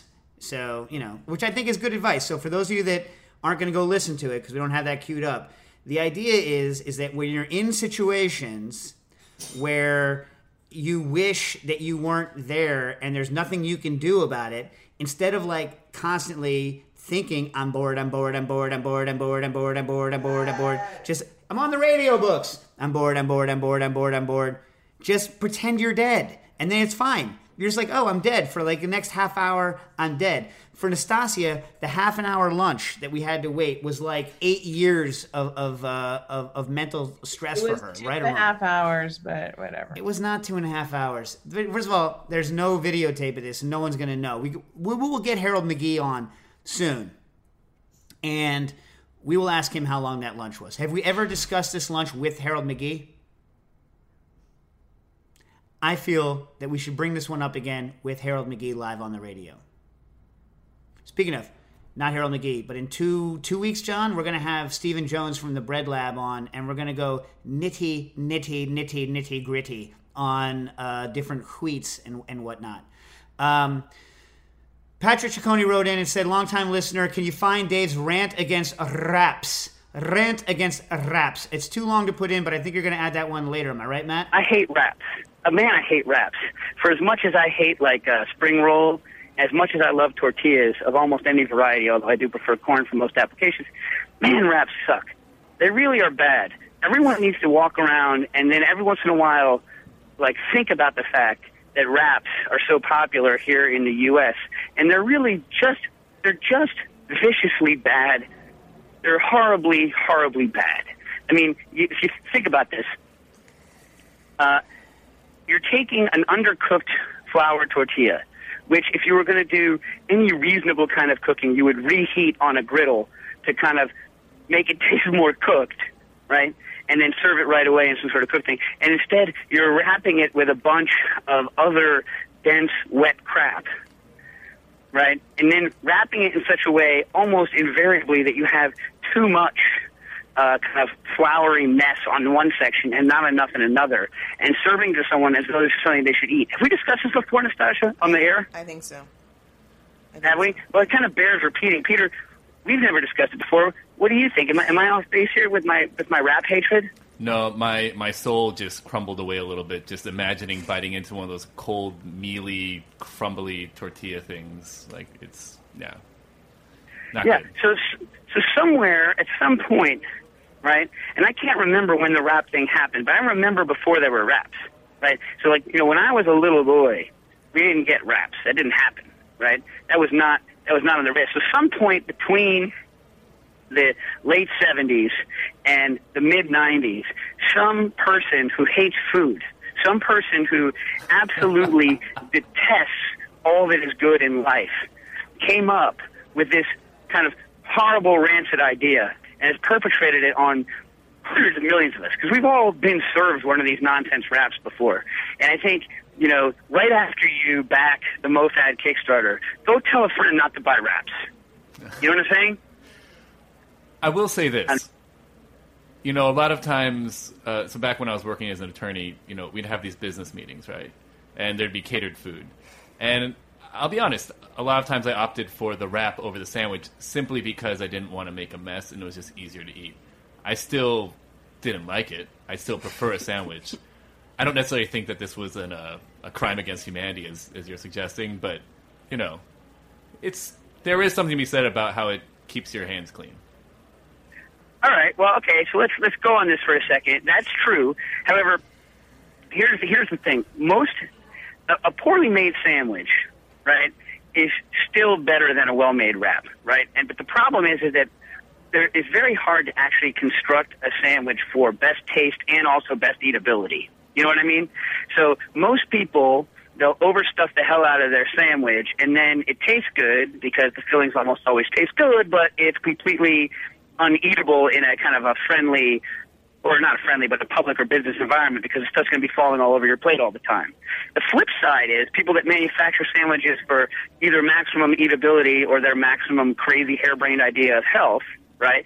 Like those guys, when they make the sandwich, it's like horribly dry, and like a dry sandwich makes me almost as sad, maybe in some situations more sad, because it could be so much better with a simple addition of the condiment like mayonnaise or oil as a wrap. You know what I'm saying? Yeah.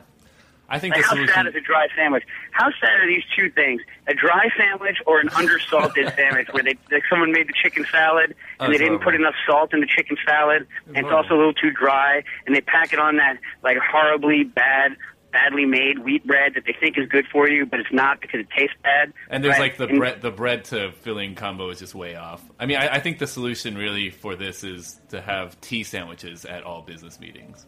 I love tea sandwiches. Tea sandwiches are good. That is a good business meeting compromise. Yeah.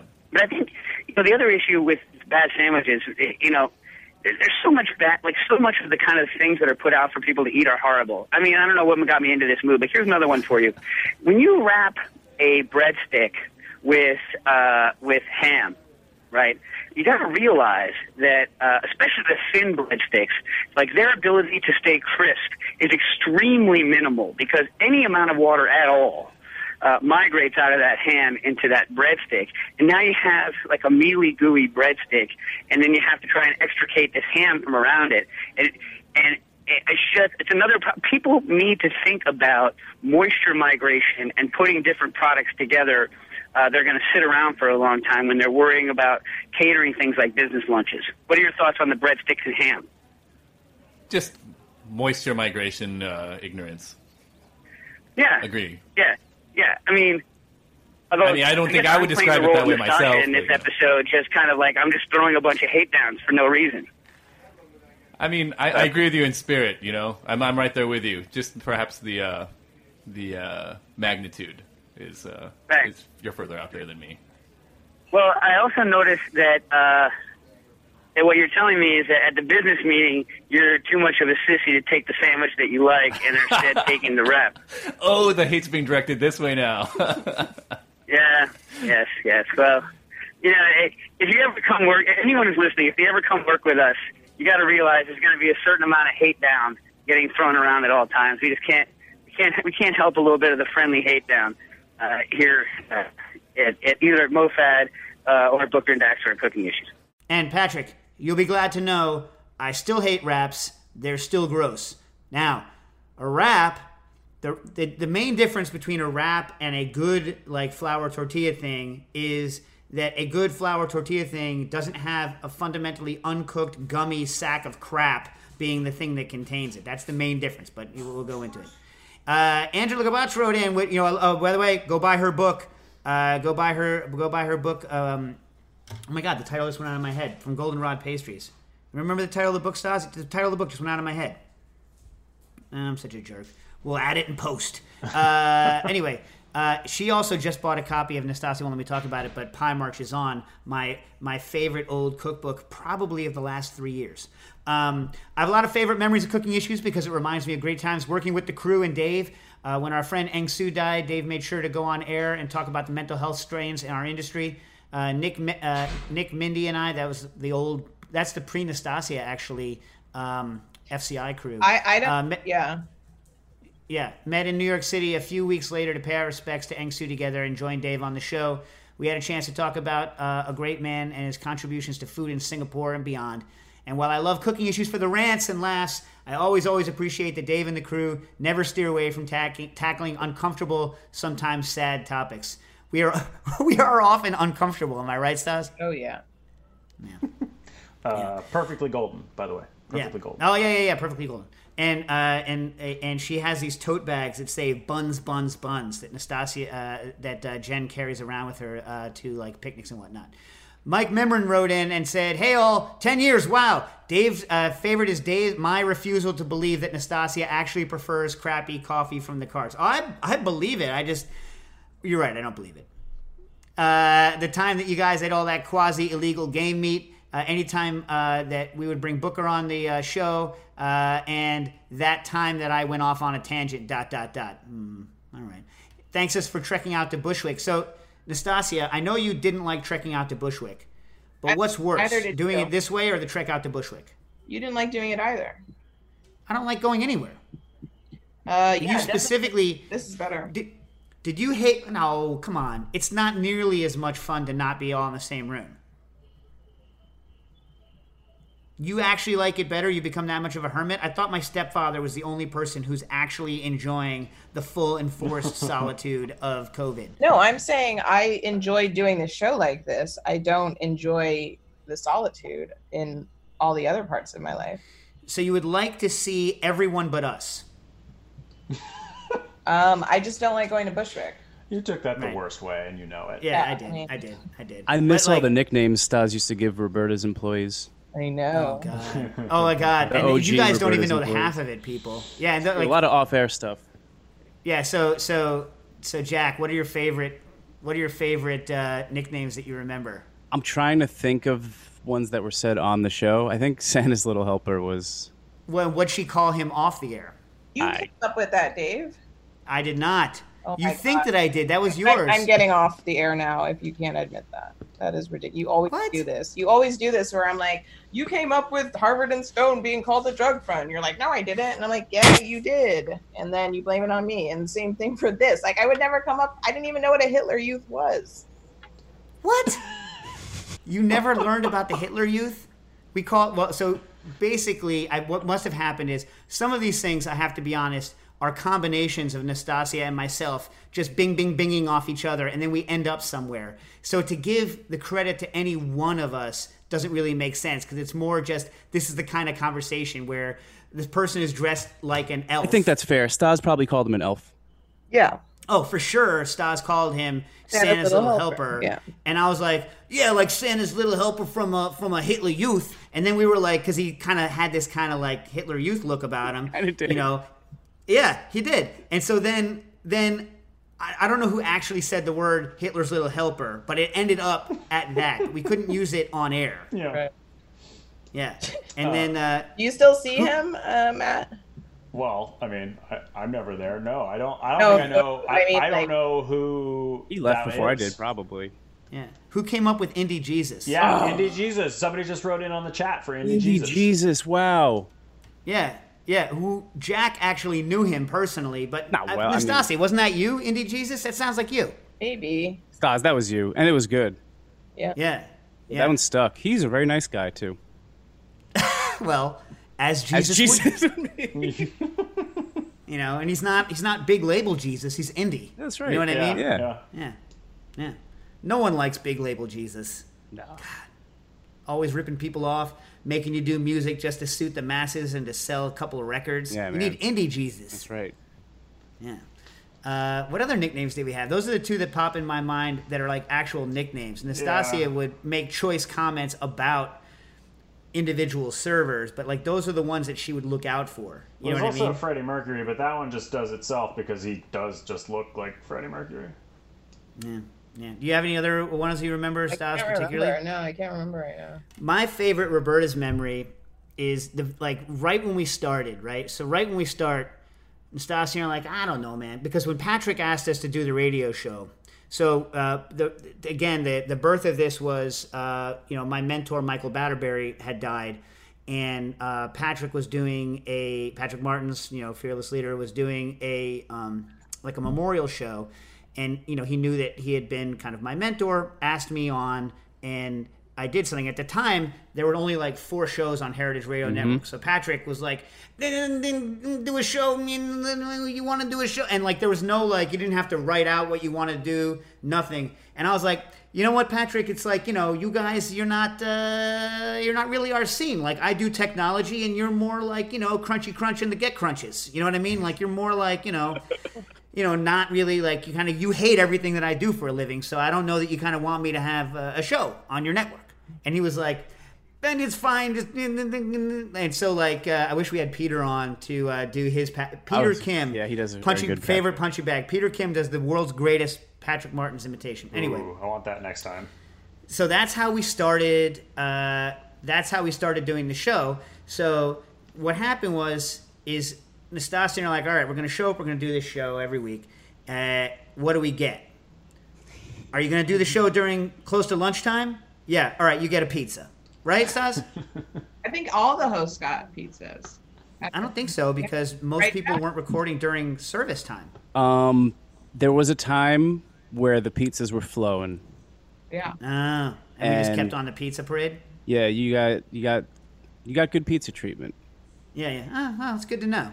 But Nastasia and I were not allowed to sit with the real people. Oh, right? That's right.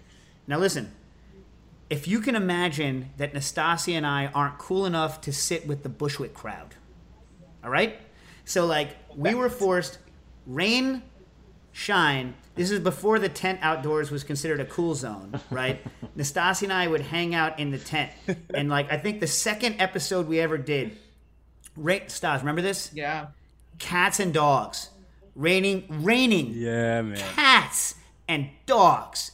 And, and Nastasia and I are both freaking drowned rats. We made it from Manhattan over to, and we were still at the French Culinary at the time. So, we made it from Manhattan over there. We went together back when we were working at the French Culinary Institute. And we're in the thing. We get out. They're like, go wait in the tent. Now, at the time, there was no covered way to get from the restaurant to the tent. It was all outdoors. So Nastasia was sitting there under a tent, in that kind of New York raining dark, if you've ever been in New York in a rainstorm like that. And we hear this. Oh, hey! What? Hey! Come get your pizza, it's ready! We're like, what the? He's like, what am I, gonna bring it out to you? What am I, a waiter? We're like, okay, yeah. Remember that, Stas? And that's when we knew the level of treatment we were going to get at the Heritage Radio Network. Am I right? Oh, right. Stas and I think that was the genesis of us making fun. And I love the Roberta's crew, but that was the genesis of us making fun of that crew. Was when we got called over to pick up our pizza, because God forbid they bring it to us in the little in the little punishment room that they made us sit in to eat it. Yeah. Wait, I have one. I just listened to this the other day. Live from the Bass Pro Shop. Why were you guys there? Why did that even happen? Man, that was awesome. That was so much fun. That was Nastasia's idea. Yeah. You want to talk about it, Stas? We just liked the Bass Pro Shop, and we decided... You loved it. You got me onto it. You turned me onto it. Okay, and yeah. Because you went to which one? You went to the one Fairfield, the one outside right? of well, no, that's where we went. Oh no, we went to. I was at the one in outside of the Patriot Stadium. Yeah. What is that? Soldier Field? What's that called? I forget the name of it. Yeah, Anyway, so yeah, Sheila went to this Bass Pro Shop, and she's like, I love it, and you will love it even more. And somehow, how did you convince the Bass Pro Shop that we were somehow a related industry? I have no idea. Was it even sanctioned? I feel like you guys talk about the Cowboy Grill or something like that? You guys talked about one of the I products. mean, we probably did, but we were like... Was it sanctioned, though? I feel like we were just in the No, it was in the parking lot. There was. Did you have extra access to it or something? Do you remember the lady with the perm who came out and like gave us that 10-minute tour? Yeah, and that's then right. set us up That's in right. the parking lot. In the parking lot. And like, we were in the parking lot, and there were these people coming by. They didn't know why we were talking to them, and they're like, "This is in Bridgeport, Connecticut, right? You calling it Fairfield? It's in Bridgeport, Oh, yeah, it's right? Bridgeport. And so the funny thing about it is that Connecticut is a big hunting state, but like that particular area of Connecticut, because it's coastal and it's it's urban. It's not, but like there's a lot of people who want, but it's right on the water. So there's a lot of people who kind of hadn't been served with a place where they could get kind of outdoor gear. So it was a really interesting mix of people who were sick of going to the Cabela's in central Connecticut who came down for the opening, people from on the coast, like local people from Bridgeport. And we were just, and of course, absolutely zero people had any idea why we were there. Oh, yeah. And we were just accosting random people, asking them questions about cooking. Remember that? Yeah. It was real weird. Or there was somebody who had like a hot tip about a restaurateur who was going to open a place. Do you remember this? They were trying to. There was the Cooking Issues scoop of like this like New York restaurateur that was going to open a place in Connecticut, and this lady in the parking lot at Bass Pro Shop was like your source. You don't recall this? I don't remember who the restaurateur was though. Well, it might have been. I think it was Mario Batali actually. Oh, wow. Yeah, that sounds Yeah. right. And it was just like, like this lady had no idea. It was very funny. Yeah. That was good times. Good times. Yeah. Well, you know why I don't go to Bass Pro? It's so expensive, dude. Bass Pro, you'd think that like it's a big shop that's going to give you some kind of a discount. It's consistently expensive. And also, they didn't get on board, but I'm not going to get into it. Not a political show. Not going to get. All right. Joshua Kuhn wrote in. Favorite was, and I don't even remember doing this, but apparently I joked about someone fattening me up to feed me to their dog. And then I went ape about people not realizing that meat comes from animals. But, I mean, that sounds like something I would do. Sounds about right. I have no... and their favorite quote from you... Oh, I guess it was from me asking you whether or not a cooked raccoon actually looks like a small child, which it does. Yeah. That was Nastasia's, I think, favorite thing that a... You want to tell that quickly, that story about what the tour guide said? You cooked the raccoon in one of the classrooms at the FCI, and one of the FCI instructors was giving a tour, and then the person on the tour was like, what is that guy making? And then the tour guide that represents the school said, I don't know, baby?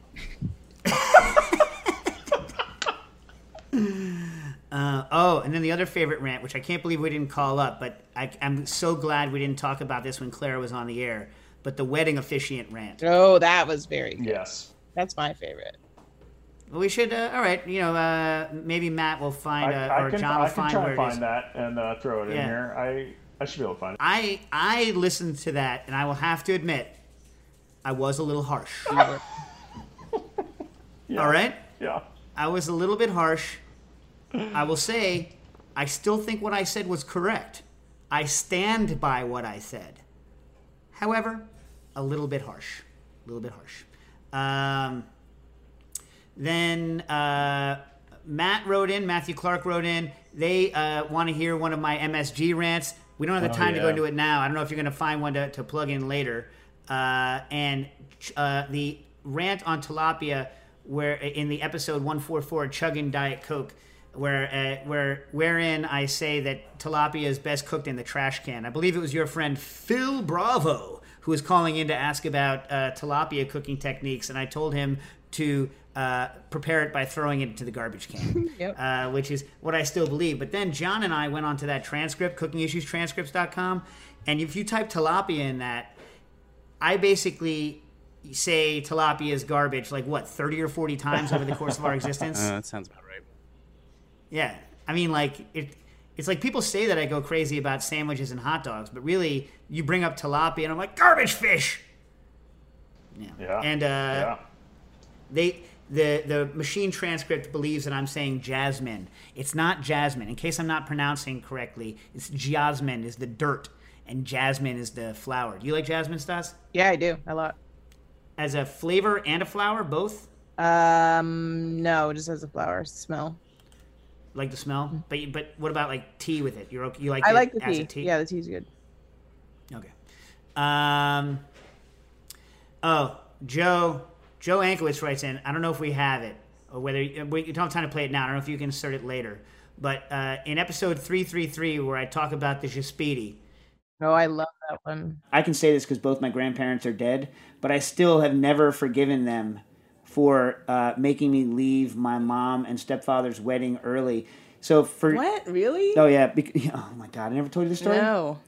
Okay, so my stepfather's family, they're Italian, right? Mm-hmm. The father who died last year is butcher, right? And Gerard is the son, and even though typically, my mom's family would have paid for the wedding, grandma and grandpa were too cheap. So, and they didn't have the money. So Gerard's dad throws this huge wedding, goes all out on the food, all out. So for months, I'm hearing about the food at this wedding, the food at this wedding, the food at this wedding. And how old were you? How old was I? This 12, 11, 12. So they tell me, they're like, we're getting this special Italian pastry from the North End. Jaspidi. We're getting Jaspidi. I'm like, Jaspidi? What's Jaspidi? They're like, it's this thing. It's like this ethereal, amazing. It's the Jaspidi. Oh man! Oh, Addie, you're getting the Jaspidi for the wedding. You're getting the Jaspidi. Oh, the Jaspidi. Oh, the Jaspidi. The Jaspidi. Everything. Every day I hear, oh, are you sure you're gonna have the Jaspidi? We're like, yeah, we have the Jaspidi. We get the Jaspidi. And then they're like, the day of the wedding, did you pick it up? Did you get Jaspidi? Yeah, Jaspidi. And so I'm waiting for this whole wedding. And, I'm not, I'm young. I don't drink. It's boring. It's not boring. My mom's getting married, Gerard. So it's great. But we're all sitting around. I'm like the whole thing. I'm like, okay, the dinner, great. Yeah, the lamb, great. All food, good. Jaspidi. They start doing the dancing. They're getting ready to bring out the thing. And Grandma and Grandpa are like, we're leaving now because we're getting in the motorhome and we're driving back home now. I'm like, no! And I never got to have the freaking Jaspidi. And here's the worst part about it. We get in the freaking motorhome, leave the wedding early, we drive. By the way, my grandparents lived in my driveway for 3 years in this freaking motorhome. One day they just showed up, put the motorhome on blocks, and plugged into our house and didn't leave for 3 years. When they finally got that thing out, there was a dent 4 inches deep in our freaking driveway from the blocks at this motorhome. Grandma, who only used electric blankets, she used electric blankets constantly, would constantly blow out the circuits in our house because this freaking umbilical cord coming out of this motorhome, which contained, get this, Grandma, Grandpa, 2 dogs, and a parrot. I swear to God. Anyway, so they drive back from this wedding, and we end up in the bottom of the driveway, and then they look at me, they're like, do you have keys to get into the house? No! I don't, Grandma. I'm 11. Why did I leave my mom's wedding early so that we could drive through the night and end up in a driveway and I can't even get into my house, and now I've never had Jaspidi, and to this day I don't even remember what a Jaspidi is. But when someone says I just walk around sometimes and just goes Jaspidi.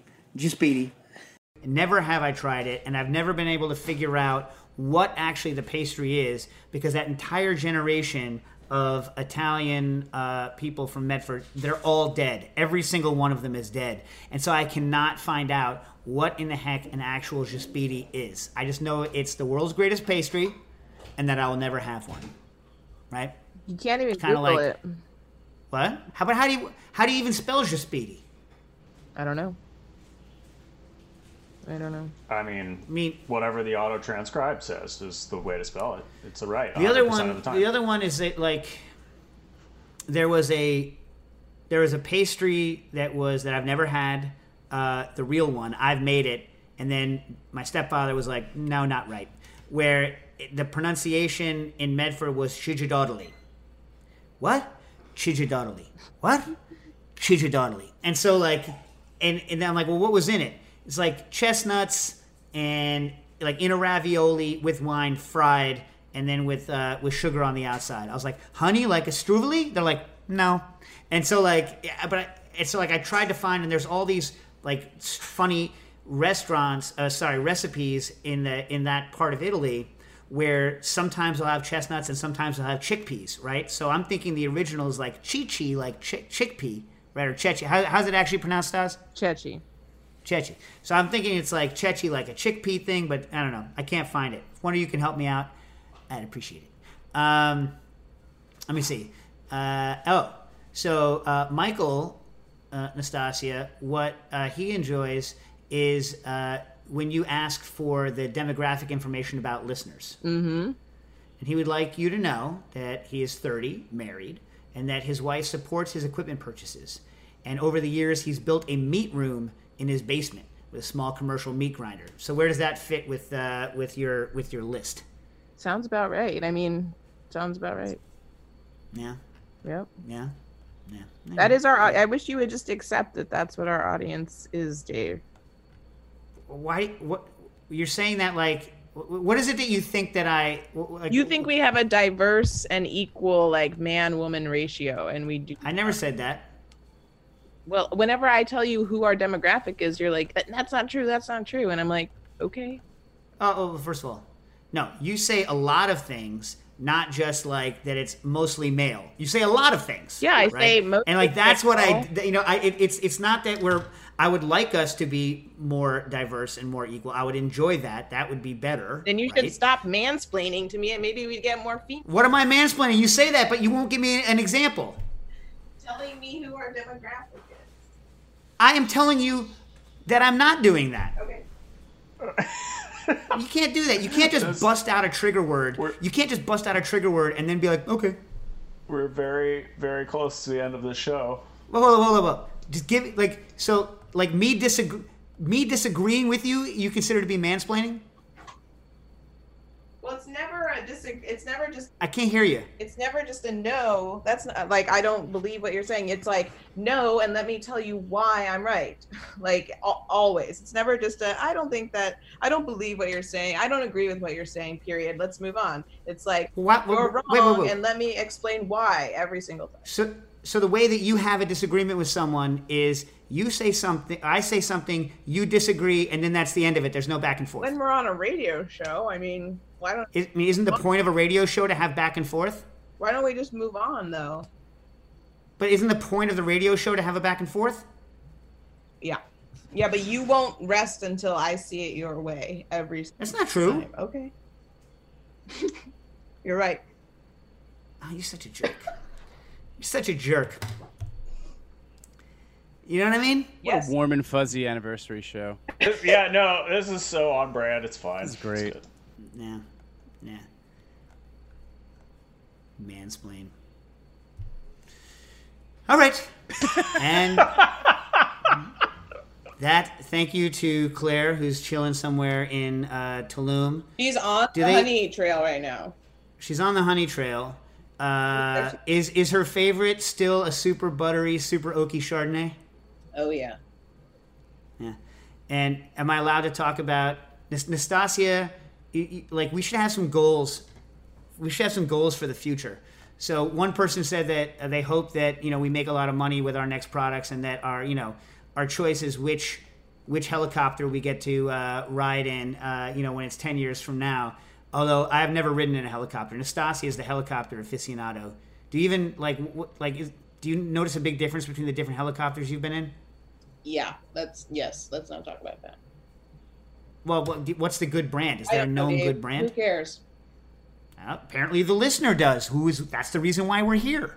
So what do you want to have happen in the next 10 years? We will have sold our company. Here's the thing. How much money in 10 years' time, when your friend comes over to your house, what kind of bottle of wine are they bringing you? I think it's some kind of real champagne. All right, so that's like they're bringing what is it? It's like a Krug. It's a $30 invest. Oh, what? Right? I said Krug, but yeah, 30. Oh, Krug. You better get a new set of friends and coworkers. I can bring it. If we're both rich, then it's not a problem. But you're not gonna not invite your friends who aren't at Krug level, right? Right. You want but one friend. You would still prefer. Have one friend that's at Krug level. Yeah, but you would prefer nothing to the Yellowtail. Is that right? Yeah, definitely. Yeah. Yeah, duh. Yeah. Yellowtail. Wait, is Yellowtail? They make all the different flavors, right? I think so. Dan, is that your least favorite of all of them? Chardonnay Yellowtail or Shiraz Yellowtail. Blah. Oh, sounds gross. Yeah. What do you want in 10 years, Dave? Wait, let me guess. You're going to say, I don't know. I don't really know. No, explain to me what I want. No, I don't see. No, I say you're going to say. No, explain to me what I want. I have no clue. I just asked you. Uh-huh. What do you want? I don't know. Seriously, what are you going to say? What do you want in 10 years? Well, I want you to have been wrong by many years on when the book is finished. Okay. I want the next product to be successful and yeah.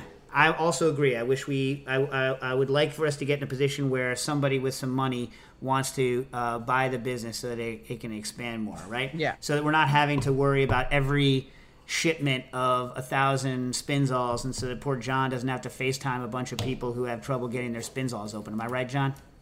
Yep. I have to do that in 20 minutes, actually. Ah, Jeebus. Yeah. That's pretty much it. Oh, I know what I want. I want Jen and I to get another place outside the city that she designs and we build fresh, so I'm not dealing with anybody else's quote-unquote existing conditions.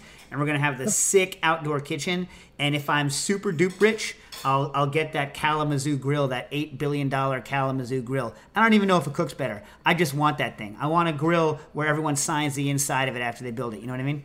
What is your bar opening? You want to give it a plug? Well, we're supposed to be opening for takeout and outdoor dining this Thursday, assuming that everything doesn't get shut down again. Everything is always in flux as the rest of the country keeps getting re-hit again and again, and the numbers go up and down. Everything's in flux, but the plan is to be open on Thursday with outdoor dining. We have a platform with some planters outside, so that should be fun. I won't actually be able to be there this weekend, unfortunately, but I'll probably be there the weekend after to check it out. What about you, Jack? What do you got for the next 10 years? And I just want to be happy. I want to learn jazz piano. Wow. Play in a group with Stas. Wow. I just quit like a half hour ago, Jack. So. Oh, damn. All right. I'll take your place. Oh, wow. Yeah, I want to be happy. That's it. Actually, Matt, what about you? I actually hope to open a place in D.C. That's kind really? of yeah. 2024. I'm looking at some kind of small venue bar situation. So that's my next project. My word of advice: plan for social distancing. Well, yeah. I mean, the thing about D.C., right? The thing about New York and D.C. is that we're so tourist-driven for different things. That's what I don't understand. That's why it's kind of hard for me to figure out the future, because I don't know what the future of the tourist business is. Right. Correct. So, I visited some small towns, and I feel good about their hospitality business in the sense that, as soon as people can go out more, those places are local, and I think they're gonna, do well. But it's the places that require a lot of tourism and travel that I'm just kind of, or financial hubs and things like that, like New York, or government hubs like DC. I just don't know. So I'm hopeful, but I don't know. It's hard to plan. It's hard to plan for the future. Sure is. Yeah. What about you? What about you, Matt? You going to be heraging for the next 10 years or what? I have no idea. I mean, I would mostly echo the sentiment. I'm having a hard time predicting things out for 4 weeks from now. So no, I don't know. I have no idea. Yeah. What about you, John? Not a clue. No. Right now. Yeah. Well, my hope is that that the museum gets going back strong again. The Museum of Food and Drink, from whence we got John. And that, those jobs just keep coming, and that, everyone can go back and work at the museum and their jobs will grow with the institution. That's what I hope for the institution. So anyway, we'll look back in 10 years if we're alive and see where we got. Thanks for listening, folks. Cooking Issues. Cooking Issues is powered by Simplecast. Thanks for listening to Heritage Radio Network, food radio supported by you. For our freshest content, subscribe to our newsletter. Enter your email at the bottom of our website, heritageradionetwork.org. Connect with us on Instagram and Twitter at heritage_radio. You can also find us at facebook.com/Heritage Radio Network. Heritage Radio Network is a nonprofit organization driving conversations to make the world a better, fairer, more delicious place. And we couldn't do it without support from listeners like you. Want to be a part of the food world's most innovative community? Subscribe to the shows you like, tell your friends, and please join the HRN family by becoming a member. Just click on the beating heart at the top right of our homepage. Thanks for listening.